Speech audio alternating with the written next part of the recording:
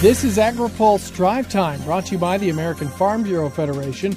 Learn more about their upcoming virtual gathering. Register for free at annualconvention.fb.org. Good afternoon, I'm Ben Nuelle.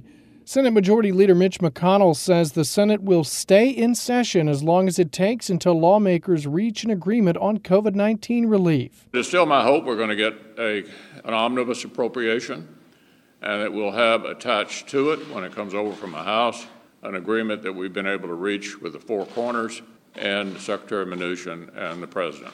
McConnell says the best way to move forward relief is without state and local funding and liability protections.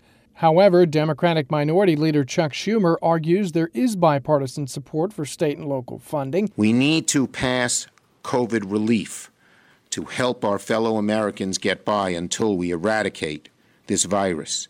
We need to fully fund not only production of the vaccine, but its distribution as well. The states badly need that money.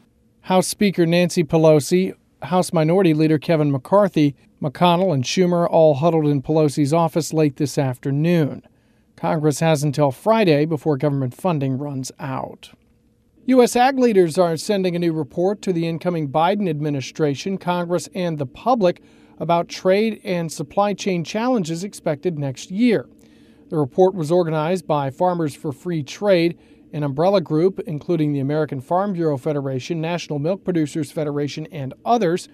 National Association of State Departments of Agriculture President Ryan Quarles says new trade agreements will be critical to farmers' successes in the years ahead. If given market access and a fair playing field, we can compete. And as was alluded to earlier, we hope that we can reset the conversation with the EU through conversations with the United Kingdom and start talking about science-based policy instead of non-scientific trade barriers. If given the chance, we want to make sure that the trade agreements that we have are enforced properly. There's a lot of technical issues. On whether producers need more government aid next year, Kevin Ross with the National Corn Growers Association says it's too early to tell.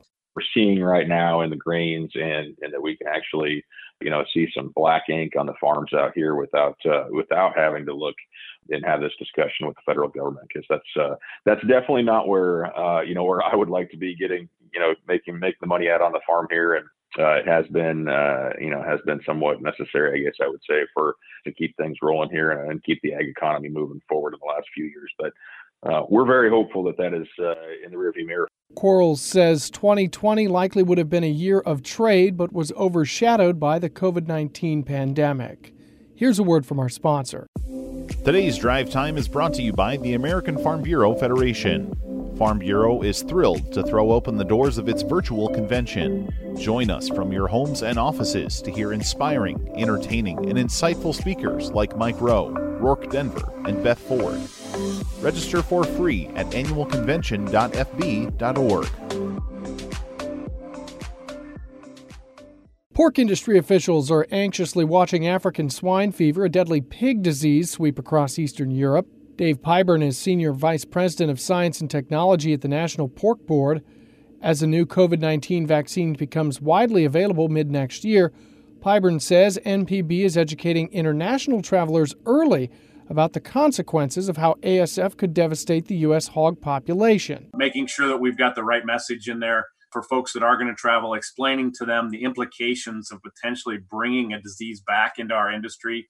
And that doesn't necessarily just mean for African swine fever. That can be for any number of foreign animal or plant diseases that could devastate our agricultural economy here. Pyburn says production of a vaccine for ASF could take several years. We've got some good candidates at Plum Island that look like they could be effective vaccines. Now what we need to do is take that USDA work, that Plum Island work, and get a corporate or maybe several corporate partners working with them on those same candidates to be able to test them out on a large scale and make sure they're both safe and efficacious. Roughly 240 ASF cases have been confirmed in wild boar in Germany since September 10th. The disease has ravaged China's pork population since August 2018. That's all for today's Drive Time. For the latest agriculture, trade, environment, and regulatory news, visit agripulse.com. In Washington, I'm Ben Nuelle.